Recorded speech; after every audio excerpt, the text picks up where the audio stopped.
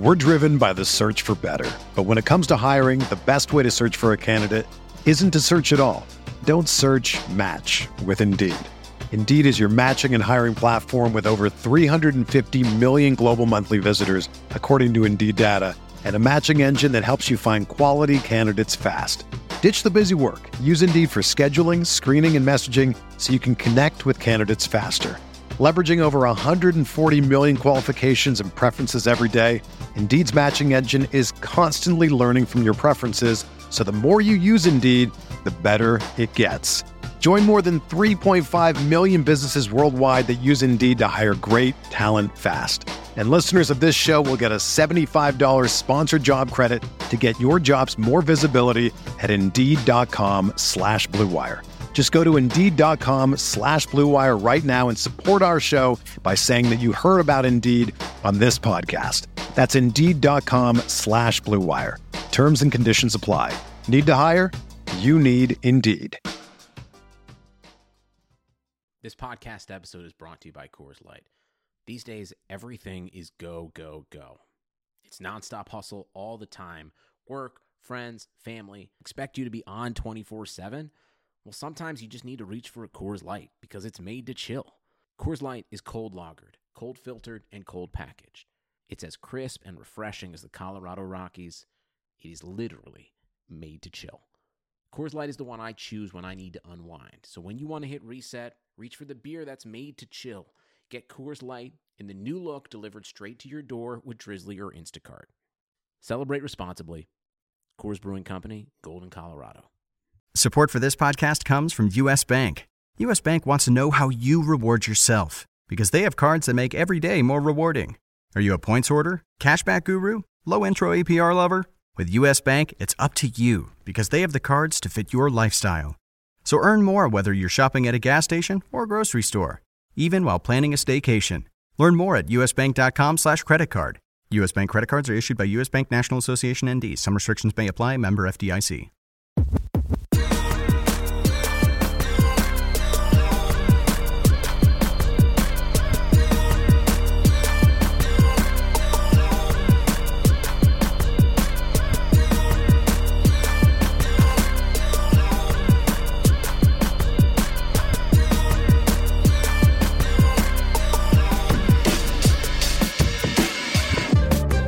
Welcome to the Tuesday edition of the RotoWire NFL podcast, sponsored by Yahoo DFS. I'm Joe Bartle. You can follow me at JB Fantasy Sports, and join alongside me, as always, is Jake Latarski. You can follow him at RotoJake on Twitter. Week 1 is in the books. It's time for us to really break down an actual waiver wire show with NFL regular season games that we got to see both on Sunday and Monday. Before we actually get to some of the guys that we want to target on the waiver wire, I think it's going to be fun to at least talk about the 2 Monday night games that we saw. And frankly, they were doozies of a game. They followed up really what was an excellent overall week 1. I don't feel like we've had this kind of fun in the NFL for the week 1 season in quite some time. Yeah, we got a ton of complaints on Thursday night about, not enough offense and they needed to play their guys in the preseason and it was low scoring, blah, blah, blah. But anyone that complained about that got exceptional games on Monday night. I love Monday night doubleheaders. I wish we could do it all season long. Why hasn't that happened earlier? I just, an excuse to spend another 6-7 hours watching football is just glorious for me, especially when we get games like this. This Saints-Texans game, at least the ending was just absolutely outstanding. Really, the whole duration of the game was pretty good. Saints obviously ended up winning 30-24. Deshaun Watson led a 2-play, what appeared to be a game-winning touchdown. Then we had I always say the kicker's name wrong for the Texans. Fairbairn missed the extra point. Then we had a 15-yard penalty tacked on. Reed does it. Texans go up by 1, only for the Saints then to drive down with some 40-some seconds left with Drew Brees to set up a game-winning, career-long 58-yard field goal for Will Lutz. And that capped off what really ended up being a fantastic Monday overall football. Well, the other thing, there was really no disappointing fantasy performances in this first game. Everyone you drafted and expected to perform essentially performed. I mean, Deshaun Watson had a pretty good game, 3 passing touchdowns and a rushing touchdown. Drew Brees did his thing. Alvin Kamara had 170 yards from scrimmage. Latavius Murray scored the touchdown.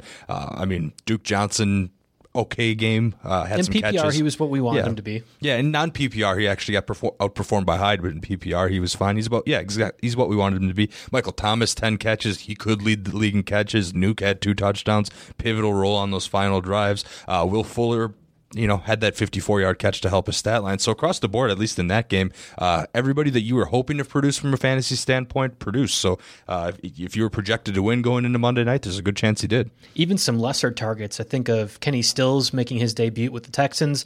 Got that. Technically was supposed to be a game-winning touchdown pass after the long one to DeAndre Hopkins. Kenny Stills gets a touchdown.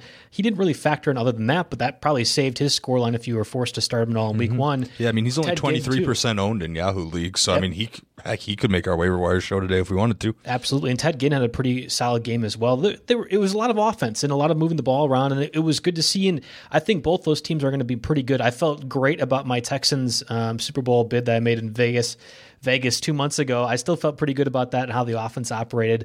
Obviously not a great outcome for that result, but that was only $10 down the drain, so it's not that big of a deal.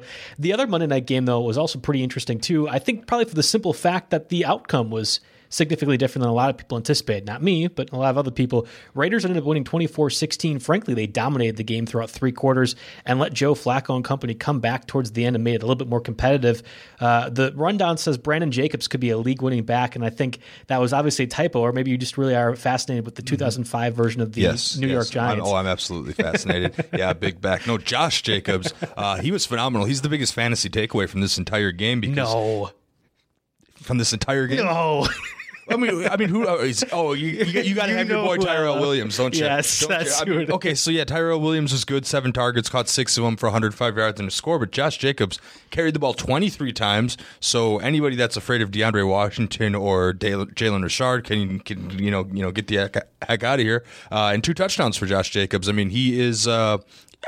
That he almost single-handedly brought me back in a league where I had like a 5% chance to win, and I've got him as a reasonably priced keeper now in a keeper league. And I mean, overreaction week 1, I'm really excited about it because he's going to make a difference in fantasy leagues. You probably drafted him as an RB2, and he's looking like he's a guy that can get RB1 value. Now the big question is this just like kind of poetic justice or karma for the Raiders? They deserve this win after everything they went through, and are they going to go back to being the 4-win team that everyone thought they were after this, or are they actually going to be good? Because that's going to dictate the value of Josh Jacobs. I think there's actually a lot of storylines that came out of this game, even more so than the Saints-Texans. For the most part, what we saw in that first Monday night game is what I kind of expected from both offenses and, frankly, both defenses. What we got from the Raiders-Broncos is entirely different and off script. Now, I talking about bids for the Texans in Vegas, I also made a few gambling propositions on the Broncos taking under on 7 wins. I feel very good about that, and it was entirely based on the premise that Joe Flacco just is not a good quarterback and that offense is going to struggle.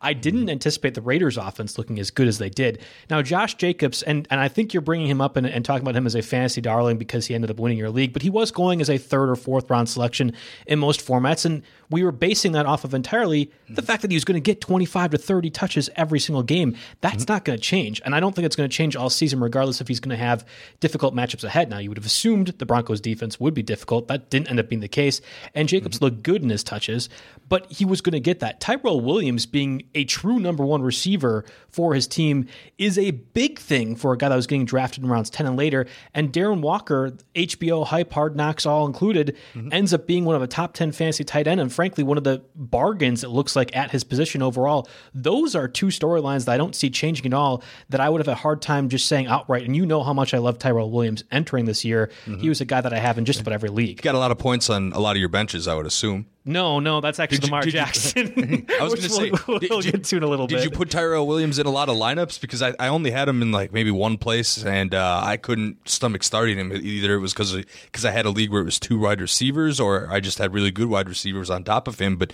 he's going to creep into now. I think opposing defenses you would hope would figure this out a little bit better, realizing that he is their key threat in the passing game for them.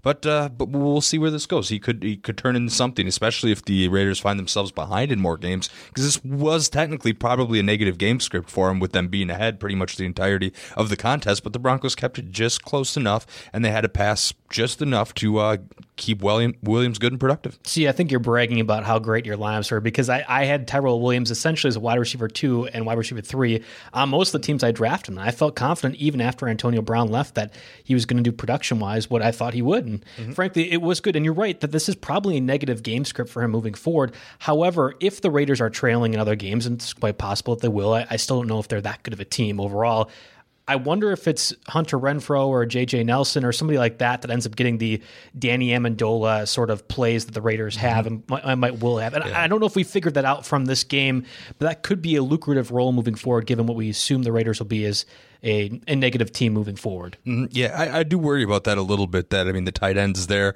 teams are going to have to game plan for that, but there's really no other pass catching option that you have to game plan for. So maybe defensive coordinators will get smart. I mean, when we talked about the Antonio Brown situation earlier in the offseason, you said you wanted Brown to be there because you think that actually helped Williams. That was part of your Williams. That was part of your Williams love, and now he's going to get a lot of attention. We'll see if he deals with it like a superstar or like the wide receiver too. He's been for most of his career. Yeah, even as wide receiver 2, 10th round and later, I just think he's going to be fantastic. And you were talking about him being on my benches for the most part. It's weird. A lot of my guys, and I said this on Twitter earlier, a lot of my guys did great. Ronald Jones, I own in 8 leagues. He had over 90 total yards. Lamar Jackson was one of the biggest fantasy darlings of the entire week 1 slate overall. Tyrell Williams did fantastic. These are guys that have been touting all season long. Unfortunately, none of them made my lineups. And I think that's where I had to kind of reckon with myself, and I had a conversation with my wife on Sunday after looking at my teams and realizing I was going to go 0 for 13. Thankfully, I snuck out 2 wins, so 2-11 in my 13 leagues so far. That's brutal, man. I don't know if you want to say that.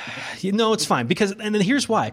My job isn't to win fantasy leagues. That'd be great. Would really love that for an ego boost. But my job is to identify fantasy players I think are going to have successful seasons, and you do the same thing. Yep, that's what this waiver wire show is going to be all about. Which is why you were touting Mitchell Trubisky, which was a great quarterback selection overall. I think the Packers defense is just going to be exceptional this year. So I'm going to let Mitchell take a pass on that one. Week 1. Yeah, that's true. I'll be really curious to see how they do this in week 2. But we'll get to some of the quarterbacks and other players we want to target overall.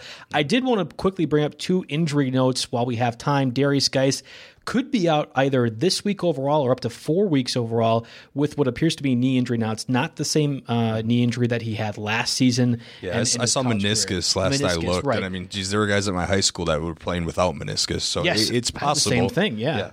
It's possible. It's a better outlook than what he was dealing with last season, of course. Right. So, okay, maybe we have Darius Geis miss 1 week, up to 4 weeks, whatever else. That's interesting, and we'll talk about Adrian Peterson a little bit more when we're talking about overall running backs to target. I think that's actually a bigger deal to the Redskins offense overall. That was one of the bigger surprises of week 1 is just how effective Case Keenum was as a quarterback, which honestly it shouldn't have been as surprising. I don't know if the Eagles defense has really improved that dramatically from one of the worst secondaries that we saw towards the end of 2018. The big surprise with Washington for me is that they put Adrian Peterson on the inactive list. And I saw a lot of reports that that didn't settle so hot with a lot of the people in the locker room, considering he basically bailed them out last year, and now he's going to have to bail them out again. Yeah, so we'll see how that goes moving forward. The decision was based off the fact they wanted to have the third running back on the roster be more of a special teams influence, which is not what Adrian Peterson does. We're going to have to see what happens in week 2, week 3, and moving forward, because obviously they're going to have him out there. Darius Geis has proven to be a bit of an injury risk, at least early in his career, and what that means for their overall roster, it's going to be interesting. The other injury to note, though, Greg Olsen was not seen at practice Wednesday. He played 63 of the total 67 offensive snaps in the week 1 loss to the Rams. He was a guy that was kind of going tight end 14, 15, 16, that if you threw a dart towards the end of the season or end of the draft and were like, all right, I need a tight end 2, Olsen was a guy I was targeting quite a bit, and I feel pretty good about his prospects overall. It's disappointing, though, to see him have a back injury. We didn't hear about leaving the game on Sunday against the Rams. Yeah, I don't think I'd look too far into this, because a veteran like him at this point that's 34 years old, he shouldn't practice a single Tuesday all year anyway. You're right. They can give him a tag and they can give him a questionable tag heading into the week, but I think I need to see more to advance that, especially if he stayed in and played all those snaps. They should like I said, rest him every Tuesday, rest him half the Wednesdays for all I care. At this stage in his career, this is how he needs to be managed. He's a guy that probably talk about more when we get to the tight ends specifically to pick up. But before we really get into that overall, let's get a word from our sponsors, Yahoo DFS. The NFL season is officially underway, which means Yahoo Daily Fantasy is returned. Yahoo offers large contests with thousands of dollars up for grabs and no management fee, meaning more money goes back to you, the players. Yahoo also limits many of their GPP tournaments to a 10-entry max. You're not going to be playing against people with 150 lineups like on other sites. If you're just getting started with daily fantasy football, join the free-to-enter Yahoo Cup and play all season long. $150,000 in weekly and season-long prizes are available, and if you get a perfect lineup, you win $1 million. Get started now at yahoo.com/dailyfantasy. All right. So before we really dive into the actual positional guys that we want to acquire, just a quick refresher for the listeners. Most recommendations are going to be for 12-team leagues, about $100 waiver or fab budget. And the ownership percentages for Yahoo, we're trying to stick to people that are under or featured or at least under 50% owned. So percentages taken on Tuesday morning, it's meant to get a sense of who's really available before the waiver wire claims come in, before you start picking up people, and we see that stuff rise. So again, we're trying to target people under 50% owned. This question kind of came up last week when we were identifying Tyrell Williams as something that need to get picked up. Again, most of these leagues, these players that we're talking about are not available. Doesn't mean that the listeners have the deeper benches in leagues that where you're trying to acquire these kind of guys. Yeah, you always have to keep league perspective in mind, and we're going to try to balance that during pretty much all of our discussions here. If you've listened to us for any or heard me on this podcast for any of the last 5 years, we try to stick to default, 12-team when talking about a fab budget. Obviously, if you have a $200 fab budget, double what we say. We'll try to work this discussion in if you have waiver claim system, and hopefully this will be ready for your commute and can get you going. I think most leagues run fab or run waiver claims on Tuesday or Wednesday nights, so we'll get you going, and we want to try to provide as complete of a list as possible. There's going to be some guys that are going to be geared towards 8-10 teams leagues. There are going to be guys that are geared towards 16-team leagues, 2 quarterback leagues, maybe 2 tight end leagues. So we're going to try to cast a wide net and help as many people as possible. We're going to try to run through all the names too. We want to give you a big list of names you can look for and continue to type in and go down the list when you're starting to look for in your league. So hopefully this helps you guys out. Obviously, any follow-up questions, we're limited to about an hour in what we can talk about here. This could easily be a 2-hour show if we wanted to, especially after week 1. There's a lot of names to talk about, but obviously feel free to hit us up with follow-up questions on Twitter. I'm RotoJake. He's JB Fantasy Sports. And that sound you heard was actually a text alert from me on my phone that we had Kevin Payne's article on RotoWire up that highlights the week 2 pickups to get, and he goes over fab budgets overall.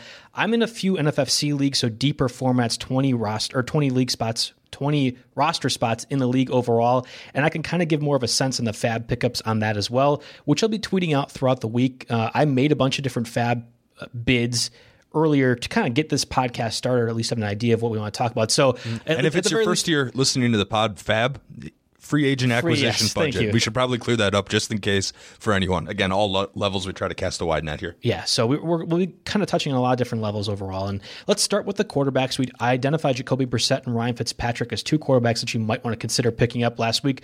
One hit, one did not, and that might be because the Miami offense overall is going to be one of the worst teams, I think, in recent memory. That's pretty fair to say after they got completely destroyed by the Ravens. Jacoby Brissett looked pretty good. Now, I watched the entire Colts Chargers game. That was one of the better week 1 games overall, and I think a little bit more dink and dunk is what we were anticipating, but that was not a bad play overall. Yeah, I mean, T.Y. Hilton actually got involved for Jacoby Brissett. That was all right. So he's going to be serviceable. We kind of had him as a mid-tier QB2. Right, we had him, I think after the Luck retirement, we put him up to 24 on the RotoWire rankings, so just kind of like one of the last QB2s in our overall rankings for 2 quarterback leagues. Maybe he bumps up a little bit based on this performance, but the overall outlook doesn't change. He's going to be a viable streamer on a week-to-week basis. Obviously, Ryan Fitzpatrick just got blown out by the Ravens, which, apparently one of the better defenses in the league, or we can just say Miami's probably the worst offense in the league. It's going to be difficult to trust any fantasy assets on that Miami team. I originally jotted down, Josh Rosen for 2 quarterback leagues, maybe. But, even if you were put in a position where you had to do that, it's not going to happen until bye weeks in week 4 and beyond. And even then, you can't really feel good about it. Rosen basically came in and played mop-up duty for Fitzpatrick. So the big guys to focus on in the quarterback department this week, I'm just going to kind of lay it all out there here for you. Obviously, Nick Foles, he can be cut now, broke his collarbone. He probably wasn't someone that was rostered in the first place. So Gardner Minshew steps in and has 2 quarterback relevance. But also, there's a lot of good streaming options this week I want to get to as well. Yeah, Gardner Minshew, I just wanted to mention, his name sounds like somebody that is in a Stephen King novel, probably gets murdered within the first chapter or 2. Yes. That's perfect. It's really a fantastic name, and I kind of like him in 2 QB leagues. I was impressed to see what he did against the Chiefs defense, but we might need to consider the Chiefs defense again as one of the worst ones, at least through the opening bits of the season. I think that's what makes Derek Carr, who plays the Chiefs in week 2, actually a formidable streaming option, along with Josh Allen going against what I think is going to be, if the Dolphins weren't in the league right now, let's let's say there's 31 teams, the Giants would be also considered one of the worst teams in the NFL, and they made Dak Prescott look like Joe Montana in week 1 with Randall Cobb, Michael Gallup, and Amari Cooper all having fantastic days. I think it's entirely possible for your boy Josh Allen to actually have a very reasonable top 10 fantasy upside this week. Yeah, Josh Allen's still only 32% owned, so he's out there in 2/3 of Yahoo leagues, thanks to our sponsors, Yahoo, of course. This Giants team made Dak Prescott look like he deserves $200 million. Yes. Dak Prescott is currently the highest fantasy scoring quarterback. Even with Lamar? Yep. I rated him here. I think it's because Dak Prescott had a lot more yards. If I can get that right, because Lamar only had to play 3 quarters. Or actually, it depends on the. Yeah, you're right. It depends on the scoring system. But it's I don't know. This one I've got them within 0.16 points of each other. I guess it depends on which league I look at because they all do it a little differently. But anyway, currently the Giants giving up they're top two at least in fantasy points allowed to opposing quarterbacks. I'm going to need to iron out that sequence here before we get too far out. But Josh Allen, obviously, he does it both ways, just like Lamar Jackson can. He has the potential for a huge fantasy day. I think his price will go up a little bit. He's going to be a very interesting DFS play this week, and someone that I'll be looking to target. But both Derek Carr and Josh Allen are 2 key streaming options this week. I also wrote down Sam Darnold versus the Browns because we saw Marcus Mariota look pretty good against the Browns. Plus yards and 3 touchdowns. Yeah, exactly. This Browns defense not doing what we thought they were going to do. Marcus Mariota looked excellent on play action, and of course Sam Darnold has Le'Veon Bell to run those play actions. So him and Jamison Crowder, who should be owned across the board as well. And just because Marcus Mariota played so well, they've got the Colts this week, and obviously Phillip Rivers looked pretty good against the Colts, threw 3 touchdowns for over 300 yards. Those would be your deeper streaming options if you had to. But I think your top 2, you could go in any order. I think I personally like Josh Allen better because of the floor the rushing yards give you, but Josh Allen or Derek Carr are serviceable streams this year or this week, and I guess I can look to see if anyone's got a particularly difficult matchup, but those guys are they should be started in more leagues than they will be. I'll say maybe it's an overreaction to myself, who has Lamar Jackson in 5 of my 13 leagues and refused to start him in any one of them, despite having a pretty solid matchup, and I knew it'd be solid. Don't against feel the bad. Dolphins. Someone texted me Carson Wentz or Lamar Jackson this week. I'm like, Carson Wentz, come on. Like, yeah, Lamar Jackson's going to be good, but how about this? It was before week 1. Yeah, I mean, like Jackson's going to be good, and he's got a great matchup. But I mean, Carson Wentz, you have top 5-6 quarterback overall. So yeah, and I told a really good friend of mine to start Jameis Winston over Lamar Jackson, and that one ended up literally losing him the league. Now, at least I practiced what I preached, and I also lost all of my leagues because I started Baker Mayfield over Lamar Jackson. But I think it's a bit of an overreaction for me. I think Josh Allen is probably a guy that I'd start right away, and I think of Tom Brady over Aaron Rodgers. And week 1, I was recommending Rodgers. Well, you drafted him for this reason. You invest a high pick. We know that he's going against the Vikings and Bears 4 times a year. And Tom Brady ended up being completely blowing him out of the water, and he was a guy that was not being drafted, or at least around that range. I think Josh Allen has that entire capability against the Giants defense that just isn't very good, and it's not going to be very good all season long. Yeah, I 100% agree with you. There are some excellent streaming options this week, and it's going to be awesome to see where on RotoWire Jeff Erickson ranks these guys for week 1. The value meter comes out every Tuesday. Again, rotowire.com/free to get his personal rankings. He's an FSTA Hall of Famer, folks. Don't forget it. You listen to him on Mondays with Liz. Yeah, and I think Liz actually talked about how putrid the Giants overall were going to be, and that had reaffirmation for me because I was hearing both Jeff and Liz kind of talk about maybe the Giants could be a sleeper team. They could win 6 or 7 teams, and I feel pretty good about my proclamation that they're not. Right on. Yeah, before we get to the running backs, though, I want to get a word from our sponsors, Fantasy Draft. Here's 1 million rake-free reasons to play on Fantasy Draft. Fantasy Draft is kicking off the 2019 NFL season in a big way with $1 million Hooters kickoffs.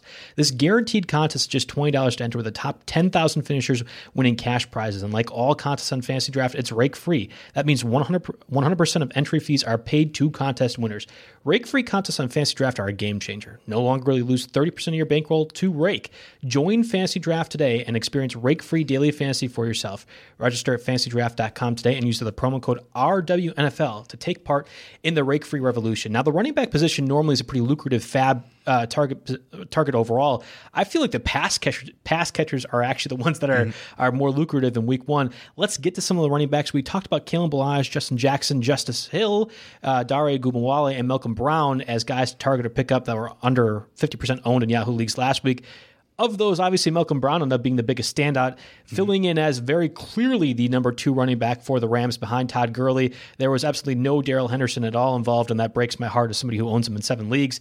But Malcolm Brown was the goal line back for the Rams, and that was at least disheartening for a few Todd Gurley shares of mine as well. Yeah, the thing with Malcolm Brown, I had him on my bench in 3 leagues too, and just because he came out and scored 2 touchdowns doesn't necessarily mean I'm going to start him next week over so many options that I had or emphasized at the position. But he's still only 14% owned in Yahoo leagues, and I think he should be owned as a kind of insurance policy for if and when Todd Gurley's arthritic knee begins to act up again. We see pretty clearly, maybe it happens later on in the season, but like you mentioned, Darrell Henderson is not involved at all. He's someone that you could almost slip towards your cut list in a shallow league. Can you really hang on to him for 8 weeks until he's part of the game plan? I don't know about that. So we were kind of right with the Sean McVay preseason analysis, right? If you don't play in the preseason, that's a very good sign. Henderson played quite a bit. Not such a good sign. So Malcolm Brown at 14%, I think every Todd Gurley owner should have him. Todd Gurley owners don't necessarily have anything to worry about too much yet, but Malcolm Brown needs to be owned for that situation, and because it looks like he might have some standalone value. I mean, Todd Gurley 14 carries, Malcolm Brown 11 carries. I don't necessarily expect that to always be the norm, but there could be some standalone value or flex play options or when it comes to bye weeks here in a couple of weeks. I'm holding on to Darrell Henderson over most of these guys, or at least in inclusion with most of these guys in deep formats. In shallow leagues, and I have him in shallow leagues, I'm absolutely cutting him. And that'll be the first one I'll admit that I was wrong on Henderson as to what he could be in the Rams offense. I was expecting and really anticipating that he would be a big product of it overall, and he was just nowhere to be seen. Everyone touted him as the next Alvin Kamara. Yeah. Like he was going to come in and have his own standalone value and take people by storm. That might happen still. I can't rule it out completely, but I don't know how long you can afford to wait when you have all these good pass-catching options that are out there and even a couple running options, guys that are going to really help you and be very useful flex plays once bye weeks come around. We're looking ahead 4 or 5 weeks. We got to play chess here when everyone else is playing checkers. That's how you win fantasy I'll take leagues. Henderson over Kalen Ballage, and that's only because I think that Miami offense is just literally the most putrid thing we've ever seen, or at least recent memory. Maybe the Browns come to mind when they were 1 for 30. Ballage 31. 5 carries for -1 yards. He can probably go to the cut list too this week. That's kind of it. Justin Jackson actually looked really good in the limited carry. However, it's worth pointing out that was a 70 to 30% timeshare split with Austin Eckler and Justin Jackson. And by no means did Eckler miss on his opportunities. He had 3 touchdowns, 150 total plus yards, receiving and rushing, and he looked good. So 30-point fantasy day for Eckler. He's winning people weeks. Yes, and so maybe we can find some guys that will win weeks for week 2. Adrian Peterson, we already kind of talked about the top of the hour with Darius Geis potentially slated for a multi-week absence. He is 100% worth picking up, but I don't know if I want to start him in a flex spot. Yeah, what kind of fab bid are you using on him? If you were, it's going to be all situational because if you were starting Darius Geis for whatever reason, you obviously need a replacement. He doesn't necessarily need to be used as a flex because there are no bye weeks yet. He's got Dallas, who gave up a okay fantasy day to Saquon Barkley, a defense that I think is really good and improving. I mean, I got Jalen Smith as an IDP in Stake League. I hope he ups his tackle totals, but I mean, Saquon Barkley averaged double-digit yards per carry against the Cowboys. So, I mean, if you couldn't bank on 15 to 20 carries for Adrian Peterson, he might be okay, and you just got to hope he finds the end zone once or twice. Chris Thompson is the other waiver wire option that I see get thrown around. Adrian Peterson, 38% owned in Yahoo leagues. I saw him get drafted a ton, but I think he might be available because people saw that he was inactive week 1 and then kind of made the impulse move to make him their cut because they're like, oh, they really have no role for him. So there's going to be situations where you can pick him up there. Chris Thompson, 14% owned. He's worth a look, but it's like a low-end flex play in a 16-team PPR league. In shallow leagues, I imagine Peterson's available. If you're talking about like NFFC, there's no way. Like I have him in a few leagues, and it's great, but it's kind of found money at that point. You have to anticipate or at least kind of assume what the game script is going to be for that Redskins-Cowboys game. I would have thought that Chris Thompson would have immense value against the Eagles because they're going to get blown out right away, but they jumped out to a 17-0 lead, and the Eagles had a fight and claw to even get the win. If that ends up happening again, Adrian Peterson is a very valuable option if he's available in your waiver wire. I just don't see the Redskins having that kind of success again. And maybe I'm wrong. Maybe this is actually a pretty good team, but I'm trying to have the same thought process, and unless something completely convinces or changes my opinion, that the Redskins were going to be a bottom 5 NFL team, and I just don't see how that changes. Yeah, so if you're thinking about picking Chris Thompson, maybe go ahead and get a better Chris Thompson in the form of Giovanni Bernard. He's only 15% owned in Yahoo leagues. Joe Mixon is day-to-day with what seems like a minor ankle injury. He doesn't have the dreaded high ankle sprain. It's day-to-day, but Giovanni Bernard had a 62% snap share on Sunday because of the situation that was going on there. Remember, they just gave Gio that extension before the season. I've done this to myself in so many leagues. I draft Joe Mixon, not so much this year because I learned my lesson from doing the exact same thing last year, but I pick up Joe Mixon, then he either gets banged up or something happens, and I end up spending a third of my fab budget on Gio Bernard just so I have a good RB2. So he's right up there in terms of running back targets this week. He's somebody that should at least be occupied. If you have like a Devin Funchess or Nick Foles, or if you have dead weight on your roster, even if you don't plan to start Gio Bernard, pick him up to make sure the Joe Mixon owner. That'd be the way to go. I very much advocate that strategy in any format possible. And they've got the 49ers, middle of the road matchup. Yeah, and I would take Giovanni Bernard over Darrell Henderson as another guy that just to kind of cut dead weight. I think he's going to be fantastic, and as a PPR back especially, he needs to be owned in shallow, deep leagues, whatever the case. He needs to be owned. And even if Joe Mixon ends up playing, which I don't know if it's a certainty, it kind of sounded, at least following Sunday's game, that it was kind of up in the air, and we'll see his stats moving forward. Bernard needs to be closer to 50 or closer to 30 or 40% ownage rate, at least on Yahoo leagues, and I imagine in other formats as well. Malcolm Brown, we kind of discussed him as a waiver wire pickup last week and talked about his success. This is a non-debate, and I imagine he's going to be, of the running backs, probably the highest acquired guy out there right now, right? Yeah, it depends what you need. If you need someone to fill in a week, or if you need someone to just make your roster the best it possibly can be from top to bottom, even if the guys at the bottom aren't starting it. And I think there's situations for both of these guys. But let's see. So we talked about Peterson, Bernard, Brown. We got to touch on Raheem Mostert a little bit, don't we, with Tevin Coleman out? He does have the high ankle sprain. Matt Breida is around, didn't do all that much in week one with the increased opportunity, and it was Mostert that had the better game. And I think he's going to be a guy that when we get down to deeper leagues, he's only 1% owned. He's going to be a guy that will be bid on as well. What do you feel about, or how do you feel about Kyle Shanahan's comments afterwards that the 49ers are going to be looking to acquire a running back from outside of their realm, like whether it be Melvin Gordon? People keep talking about JJ. Stop it. Just stop. That's not going to make a difference. JJ even healthy? No, I don't know. I don't care. Like that doesn't make. That's just like Carlos Hyde for me, where I just don't care what they do or what situation they fall into. We are done with that. We've made that mistake already. But I could see them trade for Melvin Gordon. I kept talking about the Buccaneers, a team in large part because it's the NFC, the Chargers trading conference. It's not going to hurt them as much.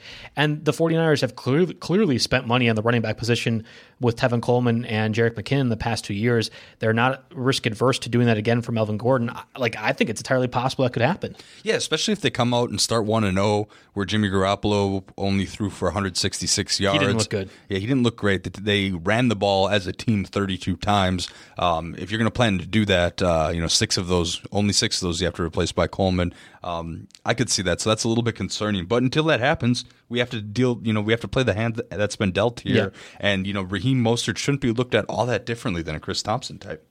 I would rather have Mike Davis, who I thought was at least impressive in the fact that he got so many shares of the backfield that had David Montgomery and Tariq Cohen in it, and yet he was still a guy that was being used as the PPR threat when the Bears were trying to come back towards the end of the fourth quarter in that game. Now, yeah, that was very interesting. 7 targets for him. Yeah, I think by default you have to be considering him in PPR leagues as a guy that maybe gives you a 5 to 10 point floor each and every week, and that's worth rostering over a lot of other guys like Darwin Thompson or even Damian Harris, who I had a few shares of as the Patriots backfield.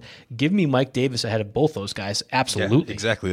Especially after LeSean McCoy signed in Kansas City, Darwin Thompson moves to the cut list. Yeah, Mike Davis is certain. Yeah, he's certainly fine to look at. Didn't do much against what's apparently an outstanding Packers defense, but also well outperformed David Montgomery, which is very interesting. I don't know how long that lasts, but there's definitely some short-term value there. And we mentioned Mike Davis as a super late-round sleeper a lot in the offseason, so this is a name that at least should be on your radar. If you can click the little star to add a guy to your watch list on your league hosting format, I know you can do that on our sponsors, Yahoo, of course. But he's a guy that should be on the radar and could have some standalone value this year. And if anything were to happen to any of those other guys, Tariq Cohen didn't even get a carry. So that should be pretty telling. I mean, this feels like so long ago. We're talking about the Thursday night game, but it's very relevant to the waiver wire discussion here. The last thing I want to add here before we move on from running backs, you're going to see guys like Rex Burkhead, Alexander Madison, Gus Edwards pop up on some free agent lists. All those guys had decent stat lines, but you need to keep in mind the game script. Each of those teams basically one big blowout. So I don't think, while the production was cool, I don't know if it's something that you can count on from week to week, and they're definitely not pick up and start type guys. The Gus Edwards one is really, really eye-opening for me, and I think one of those cautionary stay away types of deals, they won 15 out of 10. Yeah. Like, they didn't have to play basically a whole fourth quarter, and you're putting your backups in there to do things, right? I don't Justice Hill over Gus Edwards without even thinking about it for a second. Oh, yeah. Justice Hill is the guy to own after Ingram, of course. You're going to see people waste a high waiver wire spot and trying to get a running back, and maybe Mark Ingram's not healthy. It's a mistake, guys. Just go get Gus Edwards if Mark Ingram's out or if Justice Hill is out. That makes more sense to me than going out and get him now trying to chase the 2 touchdowns. I think he had 2 touchdowns, or at least I know he had one for sure in a blowout game that really did Everyone not matter. scored in that game. Right. Everyone across the board. Right. Just be careful with that. That's all I'm going to say. We're going to get to the receivers, which I think is the more impactful free agent process in just a moment. I want to get a word from our sponsor, SeatGeek, first. Getting tickets online can be far too complicated. With hundreds of sites and varying levels of reliability, it's hard to know who to trust. That's why SeatGeek is the way to go. SeatGeek pulls millions of tickets into one place so you can easily find the seats you want for a price you're willing to pay. There's nothing quite like being there in person, and SeatGeek will get you closer to the action for a great value. SeatGeek is designed to make your ticket buying experience easier than ever by searching multiple ticket sites and grading every ticket based on value. SeatGeek helps you immediately identify the best seats that fit your budget. Plus, every purchase is fully guaranteed, so you can shop for tickets on SeatGeek with confidence.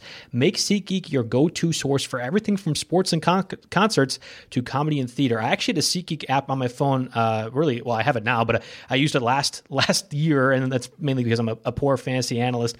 And I used it to buy the Brewers LCS loss in Game 2 to the Dodgers, one of the last Brewer games I've got to go to. And Justin Turner hit that home run late to seal the game. But I used it to buy the Game 6 win against the Dodgers. Okay, rub it in. Game 7. Yeah, see, I went to 5 Brewers playoff games last year, and we didn't lose a single one. I somehow lucked into all of them. Yeah, I went to, that was the one that Lorenzo Cain made the spectacular catch in the first inning to rob the home run. And I actually have a framed Lorenzo Cain jersey that's signed in my apartment because I absolutely love him. His lack of a gold glove is absolute highway robbery. Oh, my God, yeah. But this is a football podcast, Joe. Well, come on. But that's the last time I used the SeatGeek app. It was awesome. Yep. And best of all, for our listeners, you get $10 off their first SeatGeek purchase of $30 or more. Just download the SeatGeek app and enter promo code RotoNFL today. That's promo code RotoNFL for $10 off your SeatGeek purchase of $30 or more. SeatGeek. Life's an event. We have the tickets. I love that slogan. All right, let's get to the receivers. We talked about Tyrell Williams. Joe is really on board with him. Kenny Stills, Marquise Brown. Boy, that sounds great. Jameis Crowder, John Brown. Really, every one of these guys could have potentially won your league if you started him as a wide receiver 3 or flex. Hopefully, the same thing can occur for these guys that we're going to talk about now. The problem is you weren't starting them as a wide receiver 3 or flex. No. I started Tyrell Williams. I started Jamison Crowder because I drafted poorly before, I guess. Well, I started Jamison Crowder in my Antonio Brown league and then left Jamison Crowder on the bench over Christian Kirk and Mike Evans in a league that I barely lost. So a little salty about that. But actually, Jamison Crowder is still only 47% owned. So there's much. Yeah, he still sneaks into this one. But there's even more relevant names that I think are worth discussing. Let's start with John Ross, who I think is one of those guys that I'm going to spend a lot of my fab budget on immediately. He had an 86% snap share in week 1. Obviously, AJ Green is out and is going to be out for an extended amount of time. He turned that playing time into a 7-catch, 158-yard, 2-touchdown line on 12 targets. Mario and John McKechnie on the Thursday podcast were all over this John Ross play, all over it, and they absolutely crushed it. I think he's one of the more relevant receivers now to roster, and frankly, he got the bad rap as a just speed specialist. He can run routes and be an effective receiver, not just on speed alone. So what's your take on John Ross? I think that he is the top wide receiver target this week. Originally, when I was first making this outline and thinking about who the top bid's going to be, my first gut was like Marquise Brown, because he was someone who I thought, okay, they needed a number 1 wide receiver in that offense. They got him. But then I look at the snap share, and we'll get to Brown in a second, but Ross played a ton of the game, and he does risk losing a little bit to AJ Green. who knows how long AJ Green's going to be out? He's in a walking boot. It could be a couple more weeks. And even when he comes back, how long is that going to actually last? So, a lot of those injury-prone snap-catching options. I love John Ross. At only 12% owned, there's a good chance you can go out and get him. I will be placing bids. It's going to depend on my level of wide receiver need, but I think I'm going to be placing bids in the $22 to $32 range because there's a couple things where I need a wide receiver 3 and I need to snag him and I need to move fast, and this is how I'm going to do them. Do you agree with that range, or do you think you go a little bit more in price? I'm even more aggressive. I actually put down at least 2 NFFC bids where I'm talking about 40% of my budget. Now, I listened to Jeff Erickson and Scott Jenstead talk about NFFC budgets overall in their Wednesday podcast, and they were talking about being aggressive, getting your guy right away in the weeks 1 or 2 or 3. And if it means spending a ton of money in your budget right away, that's fine because you're getting a guy that's playing all 17 games of the season. I think John Ross applies to that. Frankly, I think Marquise Brown, DK Metcalf, DJ Chark, Terry McLaurin, guys we're all going to talk about in a little bit, all actually apply. I think this is a really good crop of receivers. Christian Kirk, Dante Pettis, Curtis Samuel, Will Fuller, Corey Davis, Anthony Miller, Dante Moncrief. There's a lot of receivers that we had ranked above all of these guys, John Ross in particular, and I would rather have a lot of these free agent options right now, particularly a guy like Corey Davis who had no catches despite the Titans throwing for 265-plus yards. Yeah, nothing for Corey Davis, goose egg for Anthony Miller. Dante Moncrief was dreadful. He caught 3 passes and 10 targets. Pettis will increase a little bit, but he had, 2 offensive snaps? Yeah, something like that. Christian Kirk, I'm at least okay with because he had a good target number. I think it was 12. I don't know the top of my head. And they ran a lot of plays. And so he'll have better weeks. I'm okay with that. And plus, he was one of my keepers. I'm not ready to give up just yet. Curtis Samuel, you're right. I thought he was going to be a little bit better than what he showed week 1. But I do agree. A lot of these guys that we're going to talk about, we want to try to offer our listeners at least a cut list because if we just say we like all these guys, well, that's only half the story, right? You need to consider the other side of this decision. So John Ross is I think we can agree that he's our top target, though there are a couple more guys I definitely like. Yeah, Marquise Brown being one of them. It's actually owned 20% more in Yahoo leagues than John Ross, and I think John Ross is a better version of Marquise Brown. But that's not to insult Marquise Brown. He had now, of course, the 2 touchdowns in the first quarter. It felt like he had 4 catches, 147 yards, and 2 touchdowns on just 5 targets. Now, people are going to get scared off by the 18% snap share, and you brought that up, and it's a relevant point. But that game was not close within 2 quarters, right? Like, I wonder what a fully functioning Ravens offense that's not trying to hide things, that's not trying to tip their hand against what could be one of the worst teams in NFL history in the Dolphins, what that looks like. I think he's very relevant. Frankly, if you're not getting John Ross at 40% budget in your fab, I think Marquise Brown probably fits that mold too. Exactly. He's definitely a good backup bid and one that you want to place in there. And I love his upcoming schedule. He's got Arizona this week, fast-paced, going to run a lot of plays. Then at Kansas City the week afterwards. Again, we agreed that they gave up a decent amount of fantasy points to Gardner Minshew and company and Foles before that. And then he's got Cleveland at home after that, who that defense didn't. On paper, there's some real good backs in that secondary, but didn't cut it against Tennessee. So I love the Marquise Brown upcoming schedule. That helps. And I mean, hey, if you only needed 14 snaps to produce a 4, 147, and 2 touchdown lines on 5 targets, what happens when he gets 50 snaps? Right. Right? He's going to have 8 touchdowns. No, maybe not. But he's someone that is absolutely worth owning over a lot of those guys that you mentioned in the cut list above. Lamar Jackson can throw the deep ball, but the intermediate throw, he can also do too. And I think Marquise Brown's going to get to that point in his game where he can take advantage of it. A guy that actually did that already week 1 against what we thought might be a difficult matchup, Terry McLaurin, Redskins. He's only 6% owned. He had 5 catches, 125 yards, and 1 touchdown. I actually kind of sniffed his value a little bit late towards fantasy draft season as a guy that was like, well, somebody has to catch passes for the Redskins, right? Started. I'll give credit to List because he does our projections, but I was doing a lot of my software in my drafts, on the Monday or Tuesday or Monday on Labor Day or the Tuesday or Wednesday afterwards. That was my last run of drafts, and I kept seeing this guy Terry McLaurin sneaking up in cheat sheets when I was at the end. I'm thinking, who the heck is this dude? So I did some research, and a 3rd round pick here out of Ohio State. I should remember that from Big Ten country. He apparently looks to be pretty legit. At least, we have all these advanced NFL stats on our player pages, and he's in green in all of them in terms of air yards and air yards per snap, and his catch rate, and his average yards after the catch, and his depth of target. His average depth. So let's see. He had 7 targets, and his average depth was 20 yards. So he's getting looked at for big chunk yardage, and is somebody that is going to be able to be used and relied on considerably. Look at this wide receiver depth chart. We've got Paul Richardson, who at least some people have heard of. Then McLaurin McLaurin's in there. Then we're dealing with Trey Quinn, Kevin Harmon, and Steven Sims. Tell me one thing about any of those guys. Well, I thought Trey Quinn actually was somebody. It was either Terry McLaurin or Trey Quinn, and Quinn got a junk time touchdown at the end.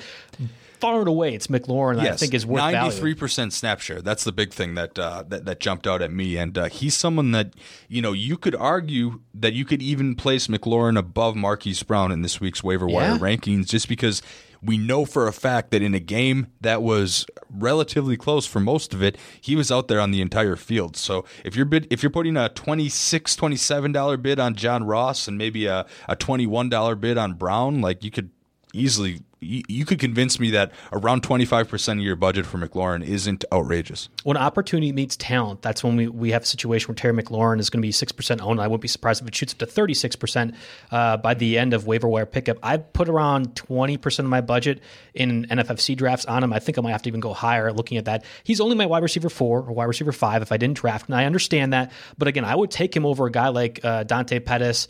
I feel more comfortable starting him against Curtis Samuel. Will Fuller is a little bit more high upside, but Corey Davis, Anthony Miller, Dante Moncrief, guys that were getting drafted way higher, owned significantly more leagues, that I think McLaurin fits that mold. And DK Metcalf, another person that rookie receiver, really a lot of these guys showing out. He had 4 catches on 6 targets for 89 yards, played 41 offensive snaps.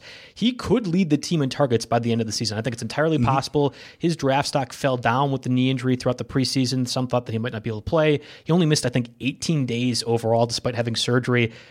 I loved him to the point where Harry Thompson, one of our tech guys at RotoWire and at Fantastic Fantasy Mind, was making fun of me quite a bit for owning him and drafting him in a lot of different leagues. He's worth it. Yeah, I think he really is. You definitely liked him a lot more than I did, because you got the rookie receiver on a team that doesn't have any interest in really passing the ball, and then you threw the knee injury on top of that, and I was out. I have 0% ownership. I haven't owned him at all, but now might be my chance to get just a little bit, because looking at his ownership percentage, 38%, he might be around in a few of my leagues, and I'm actually checking that out now to add him to my bid list. I've turned around on him real quick. Obviously an exceptional athlete. He played 41 snaps compared to Tyler Lockett's 48, but Lockett was just targeted twice and only caught one of those passes that he made count. And looking like Metcalf as a rookie might be able to be just as productive, if not more productive, at least as more of a chain mover. Because I'm looking at the Seahawks depth chart. The tight end position doesn't scare me. I mean, Chris Carson can catch some passes, but there's just not a lot out there for pass catching options. And obviously Metcalf has gone ahead of David Moore, Jerron Brown, those types of guys. He's going to be a guy that'll be relatively productive, but there'll be some dud weeks, but I think you can get some fantasy utility out of him. How often they're going to be passing remains a question mark, and Chris Carson did end up receiving a lot of targets, like they had talked about throughout the preseason, and why he kind of rose to the 3rd or 4th round in most drafts by the end of August. That makes sense, but I think Metcalf needs to be owned. John Brown is a guy that was a major target hog for the Bills in week 1. Needs to be owned in probably 100% of the leagues. I feel like DK Metcalf is going to get to that point, even if he doesn't score a lot of touchdowns. Just the amount of targets he's going to get, and is the guy that operates as the number 1 receiver. I like him quite a bit, regardless if it's deep or standard or like shallow formats. Yeah, I like that you mentioned John Brown. He's 50% owned in Yahoo leagues. He was another guy. Higher. He was another guy that at the end of drafts, he was always one of the last decent receivers that was showing up on the software. So that name's fresh in my mind. So I did get a couple bits of him. Of course, wasn't starting him week 1. You're going to deal with some boomer bust, but I love his matchup against the Giants this week. It's weird. The last receiver that we really wanted to focus on, DJ Chark, is owned in 2% of Yahoo leagues, but I look at the NFFC leagues that I was putting bids on, and he was actually owned in 3 of the 4 ones that I'm in. So he was more of a, obviously, very late round, 18th, 19th round selection in 20 He got bought in our stake league auction. Yep. I don't know if he did in the LA side. Yeah, I think he did as well. He got $1 thrown on. And that was kind of the idea, like, okay, we're going to get one of those fast receivers for the Jaguars, whether it be Chris Conley, whether it be DJ Chark, or somebody else. And I think it's going to make a difference. Now, he had 4 catches, 146 yards, and a touchdown. He got that touchdown with, I think, Nick Foles throwing to him in the first quarter. Obviously went out with that injury. I understand the concern, but the Stephen King novel Chapter 2 kill-off guy, Gardner Minshew, is probably somebody that is going to be throwing early and often, and I'm not necessarily convinced that Leonard Fournette's going to carry the load specifically for the Jaguars. I don't mind him as in late round league or like in deep leagues. Yeah, Minshew, while he could be unmasked in an episode of Scooby-Doo, that's a good one too. I was going to say I had to throw it right on there. But no, Shark, I had him near the top of my list to start out with, but then obviously I'm putting this list together as I'm trying to watch all the games at once on Sunday. He consistently moved down, and then once we got the Nick Foles news, he moved down even further. I don't necessarily, while Minshew was decent against the Chiefs, I don't necessarily trust him to have 2 or 3 big-time fantasy-relevant receivers in that offense. And I still like what D.D. Westbrook's able to do. Yeah, I think he got one of the late touchdowns from Minshew. And Westbrook's going to be always perpetually kind of in wide receiver 3 territory when it comes down to rankings for most of the year. Shark's interesting, but definitely I put him behind all these guys we've talked about, Ross, Brown, McLaurin, and Metcalf. And even though he didn't really produce so much in week 1, we got to talk about Mecole Hardman again, because I think you can make a case for even putting Hardman ahead of him in that ranking after the Tyreek Hill injury. Yeah, I was going to say, it's kind of crazy that we're 45 minutes into the podcast and a major injury like Tyreek Hill, who's going to be out for multiple weeks, it sounds like, with a shoulder injury, and yet we haven't really got to Mecole Hardman. And it's fair because the receivers like John Ross, Marquise Brown probably are worth owning more. I have, 13 leagues, 8 I owned Ronald Jones in, 7 I owned Mecole Hardman. That was the second most I owned. And for good reason. It was mainly deep league and roster, and I understand why he's only 15% owned in Yahoo leagues. With Tyreek Hill out, he played 53 offensive snaps, and Sammy Watkins obviously and rightfully drew a lot of the fantasy relevance because he had over almost 200 yards and 3 touchdowns. Hardman can do that same thing. And we know that Sammy Watkins is injury prone. It's not a guarantee that he plays and does that every single week. I think Hardman needs to significantly rise up in terms of ownage percentage. Yeah, I mean, Demarcus Robinson's another option on this Chiefs roster that he played 43 offensive snaps and saw more special teams work. His name's getting mentioned up a lot in these conversations, but I still think that Hardman's the guy to own just because of the pure speed that we knew that he had at combine. 4.3, 340 yards. He's a guy that maybe wasn't thought of as best hands and best, but definitely was thought of as best athletes. So they're going to find a way. Andy Reid's going to find a way to get the ball in his hands. You know how Tyreek Hill would get carries and sweeps and screens and stuff. I think he's going to get creative and do the similar thing with Mecole Hardman while Watkins serves as a more traditional receiver. And we have to mention Hardman because while we're looking at all these McLaurin, Ross, Marquise Brown, these types of guys that you're going to have to shell out a decent amount of fab for, people are going to look at Mecole Hardman and be like, no catches in week 1, you know? So you could probably get away with like a $2-3 bid, mostly depending on how savvy the owners are. I think $7 bid could lock him up. Oh, yeah. And I think it's worth it. Again, 53 offensive snaps is a relevant statistic in what's going to be another one of the NFL's best offenses with Patrick Mahomes, who can chuck the ball at any point down the field, but also use him in intermediate ranges. Like I 100%. There's going to be bigger names, and I understand going and chasing those guys. But Hardman, in even 12-team, 14-team formats, probably is already drafted. Maybe he was dropped. Needs to be a 100% ownage rate in those types of league formats, because I think he's going to do a lot of good things if Hill is missing time for. I just checked, and he's already snatched up in all my 12-teamers. There you go. So I'm stuck. But fortunately, that ownership percentage of 15 in Yahoo leagues tells me that that's not the same case for all you listeners out there. So go ahead and fix that this week. I think it's worth pointing out both A.J. Brown and Danny Amendola. Again, Corey Davis played the entire game for the Titans. Titans had a pretty obvious win condition. They were up by, I think they won 43-13, but that really became a blowout towards the end of the game when Baker Mayfield was just chucking it around to the Titans. A.J. Brown looked impressive. Really, really good. And of all the rookie receivers, I think he got probably the least amount of interest because of the Titans offense overall, but this is one that's going to be throwing and might not be too bad if game 1 is any indication. I like him as a very, very late one behind Mecole Hardman, behind really, I think everyone besides DJ Shark, but it's interesting, nevertheless, in deeper formats to somebody that wide receiver 5 or wide receiver 6 on your team. Mm-hmm. Yeah, I mentioned Mariota being good on play action, and Brown was one of the main beneficiaries. Would have never thought anything of him heading into this week, given that we had him listed as 4th on the depth chart, and apparently we can bump him up to maybe as high as 2nd here. But he was a 2nd-round draft pick. He's got a very good athletic profile. He was on the field for, I think I need to match up his ID or something. I don't have a snap count in quite yet, but 3 catches on 4 targets for 100 yards. So he seems to have big playability. He's someone that you can throw into your flex and hope that he has a really good game. Mm-hmm. You're going to have some disappointing games in there. We are dealing with Marcus Mariota, and there are some better established names ahead of him. But again, unlike these other guys where you have to put $25, $30 bids in, you can back him up with $1 or $2 and still not have dead weight on your roster and maybe get something that blossoms into something more. And I think Jamison Crowder Light, which is Danny Amendola, probably has that same sort of intuition or intonation that he's going to get. I feel like he's going to get 5 catches each game. But whether he gets 70-plus yards, which he had week 1 against the Cardinals, or 20-plus yards remains to be seen. There was a couple times that he made people miss, and I just don't see that happening against better teams. That Cardinals secondary, missing Patrick Peterson, missing Robert Alford, who was out with a broken leg. They're down to their 3rd and 4th string guys in week 1 already. So I just be cautionary about that, but still in a PPR format, he's another 5 to 10 safe target that I think in flex weeks and certainly in bye weeks as we get closer to that time period probably is worth picking up. Yeah, I figured all the lines would get a slight boost because of the number of plays, and of course that got even boosted further with a full 15 minutes of overtime in this situation. So I'm not quite sure that there's enough of an area. There's going to be a couple weeks for Amendola, but if you pick him up and start him, you're going to have a lot of like 4 for 37 weeks, and there's value in that depending on your format, but definitely not as much upside with some of these other guys. We talked about a lot of cut guys. Joe, anybody else come into play for you here? Devin Funchess, who I owned in a lot of different places as a 10th and later round selection, broken collarbone, placed on IR. I think he's a guy that probably needs to be cut at this point. Geronimo Allison wasn't really interested in him, and Anthony Miller too. Geronimo Allison, I assume that of course they'll get him more looks, but he didn't have any targets despite playing.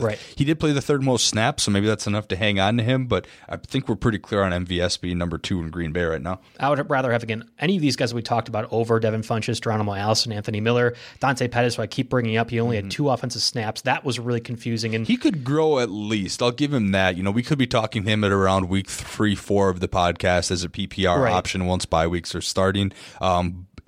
But right now, at this point in time, I think there's going to be more overall upside with some of the other names that we mentioned. I owned Zay Jones in a few leagues as a very, very, very late round faller out of here value, and then obviously he needs to get gone for John Brown or even Cole Beasley.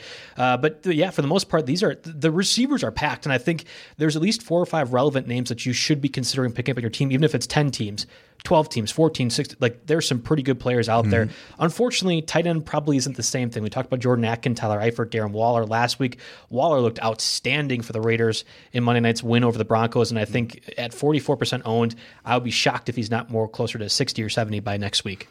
Yeah, Waller absolutely needs to get into that conversation, and he could be we could be talking about him finishing in tight end 1 territory by the end of the year. There's always a couple guys because the position gets so volatile and it's so weird. If he's going to continue to outperform guys like Jared Cook, I would probably put them pretty close on my rest of the season rankings. Absolutely. And I wonder if Jimmy Graham needs to be considered in that conversation too. He got the touchdown, and it was kind of a throw-up touchdown by Aaron Rodgers, and Graham just went and got the ball. But I was surprised to see how much he was used effectively in the Packers offense in that win over the Bears. He wasn't just a goal line target. He was used in the middle, kind of stretching the seam, and as a big body. And it wasn't just a check down person, but somebody the Packers were legitimately targeting. Yeah, a lot of fantasy analysts like to, kind of throw a lot of flack as him being just a retread that doesn't have a bunch of upside. But I mean, if he uses him in that capacity, it was basically, hey, Jimmy, go get a rebound. And that's what he did. And if that's a red zone option on a week when Devontae Adams was wrapped up like crazy, now I don't expect that to happen on a week-to-week basis. Devontae Adams is going to start breaking out here sooner rather than later, and he'll be a red zone target as well, like he has been throughout his whole career. But, Jimmy Graham, he's perfectly fine as a tight end, too, and someone you can throw into your lineup when you have to. Probably more so when bye weeks come, but someone you can throw in your lineup when you have to and hope it's one of his touchdown weeks. Oh, I hear a lot of, Aaron Rodgers never throws to his tight end. Well, they've had really crappy tight ends, like the Richard Rodgers of the world for 4 or 5 seasons. The last decent one was Jermichael Finley, and that worked out beautifully. Yeah, so when you have an actual talent, and I think Jimmy Graham is going to be a talent for that offense, he is going to utilize that position more. So ignore that fallacy because it is one. When Jermichael Finley was around, as the last good tight end for the Packers, they used him effectively. TJ Hawkinson. I was going to say we got to sneak him in a little bit. He's not sneaking. He's 53%, so he kind of breaks he's 53% owned, so he breaks our rules, but it's close enough to that marker, and he had, an excellent week 1. We were on this podcast probably 3 weeks ago saying, no, don't draft any rookie tight ends. No offense, TJ Hawkinson shouldn't be owned. History says tight ends as a rookie you always struggle. Well, Hawkinson might be breaking the mold. Yeah, Fant was right. Hawkinson maybe not so much. He looked pretty good again. Pretty solid matchup. 9 targets. 6 catches for 131 yards. There's a lot to go around in Detroit this week, and I think here's how I'll rationalize our decision to include him. 53%. Entering Sunday's slate of games, he was probably below 50%, but then you get the first come, first served leagues. That start to throw the numbers off a little bit. So yeah, I think that pushed him over the edge, but he's someone that especially if you're in need of a tight end position, he's at least the first name you type in just to make sure he's taken, because he might not be in a handful of formats. So here's why I think that Hawkinson's going to be good for most of the season, and I'm willing to change my mind. I watched all the Cardinals-Lions game. I was interested to see how Kyler Murray ended up running that offense. The thing I took away was, okay, the Lions are going to be a running team, but what makes them good as a running team is that the play action is going to be relevant, and they had multiple tight end sets out there a lot. Hawkinson got free often in those formations, and I think the run setting up the pass is going to benefit Hawkinson the most, and he had Matthew Stafford's eyes a lot. Like, that was the primary target, and Stafford looked his way and completed a lot of plays, and Hawkinson made it work. That's a good point about two tight end sets, because Hawkinson had 64% of team snaps and Jesse James had 51% of team snaps. Obviously, that doesn't add up to 100, so the two of them were on the field quite a bit together, and that's an interesting fold in this offense. I'm dropping Jack Doyle or Eric Ebron for Jimmy Graham, Darren Waller, TJ Hawkinson. Vernon Davis slid in with Jordan Reed out with the concussion. It sounds like Reed might be eligible to play week 2. If that's the case, I think I'm probably having Reed over any of these guys. But I'm watching the show Dark on Netflix right now, and it's a time-hopping show kind of, and I feel like, this could have just easily been like 2013, 2014 that we're talking about. Vernon Davis stepping in for an injured Jordan Reed. Did you see the play that he had, the touchdown? Where he hurtled an Eagles guy and then stiff armed somebody else to run 46 yards. It was one of the more athletic plays I've ever seen from a 35 plus guy. Sounds pretty spry to me. Oh my God, that was incredible. Needless to say, if Jordan Reed's out there, I do feel like the tight end position for the Redskins is going to be targeted. But if Reed misses time, definitely go and acquire Vernon Davis. I mean, it's the same thing we talked about with McLaurin in the receiving situation. I read off that wide receiver depth chart. There's not a whole lot there. No. And do you want to get to some of these defenses quick too? Yeah, I'll just do quick hitters with defenses. Some guys that are under 50%. I ranked them a little bit. I'm interested in the Jets, 24% versus Cleveland, both because I like the Jets and because Cleveland, Baker Mayfield looked pretty dang turnover prone on Sunday. Watch him bounce back and light it up, but that's one you have to think about, because the criteria when I think about streaming defenses are home team, low over under, turnover prone quarterbacks. So Jets seem to fit that off of the week 1 sample size. They're the only home team that I really throw in here. CJ Mosley should be eligible to play week 2. He had missed portions of week 1, but he seems to be healthy. He'll be ready to go. I thought he got a pick six. Yeah, I was going to say. And then he got hurt. Yeah, and then he got hurt. Okay, good. Because I missed the getting hurt part. But the other one I want to talk about, and this is one that was drafted a lot, only 45% owned, so 55% available. Buffalo at the Giants. The over-under is 43.5 on that. Again, it's a road team, but low over-under with the turnover-prone quarterback.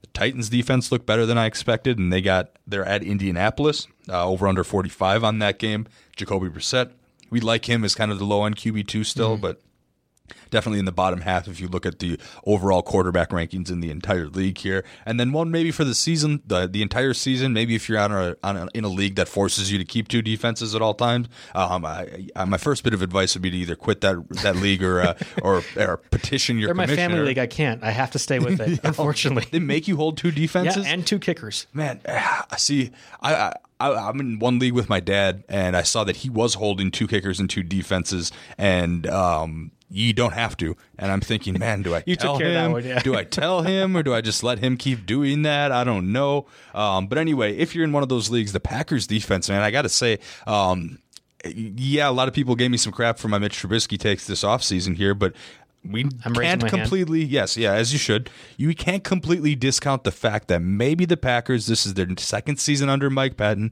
They spent a lot of money in free agency to fill some key holes and improve the pass rush, and they drafted and got better in the secondary as well. They improved on all aspects of the defense essentially, and they're familiar in the system. Maybe it's not that Trubisky and the Bears are so bad, but that the Packers defense is so good. We can't discount that possibility yet. And they're not typically a defense that you've thought about owning in any of the last 5 years from any kind of a fantasy perspective. But only 7% owned, maybe not so much this week, but next week they get Flacco and the Broncos. They have the Eagles on Thursday. That's a tough one. Cowboys. I mean, there's some games, but then they go to the Lions and the Raiders. They still got to play the Lions twice. It's an interesting schedule, and there's going to be some matchups where you can use them this week. I think there'll be someone we talk about as a streaming option when we get to bye weeks at least. In deeper leagues, I think it's actually worth picking them up. I'm not sure if anyone's patented this yet, so I'll try to get ahead of the curve.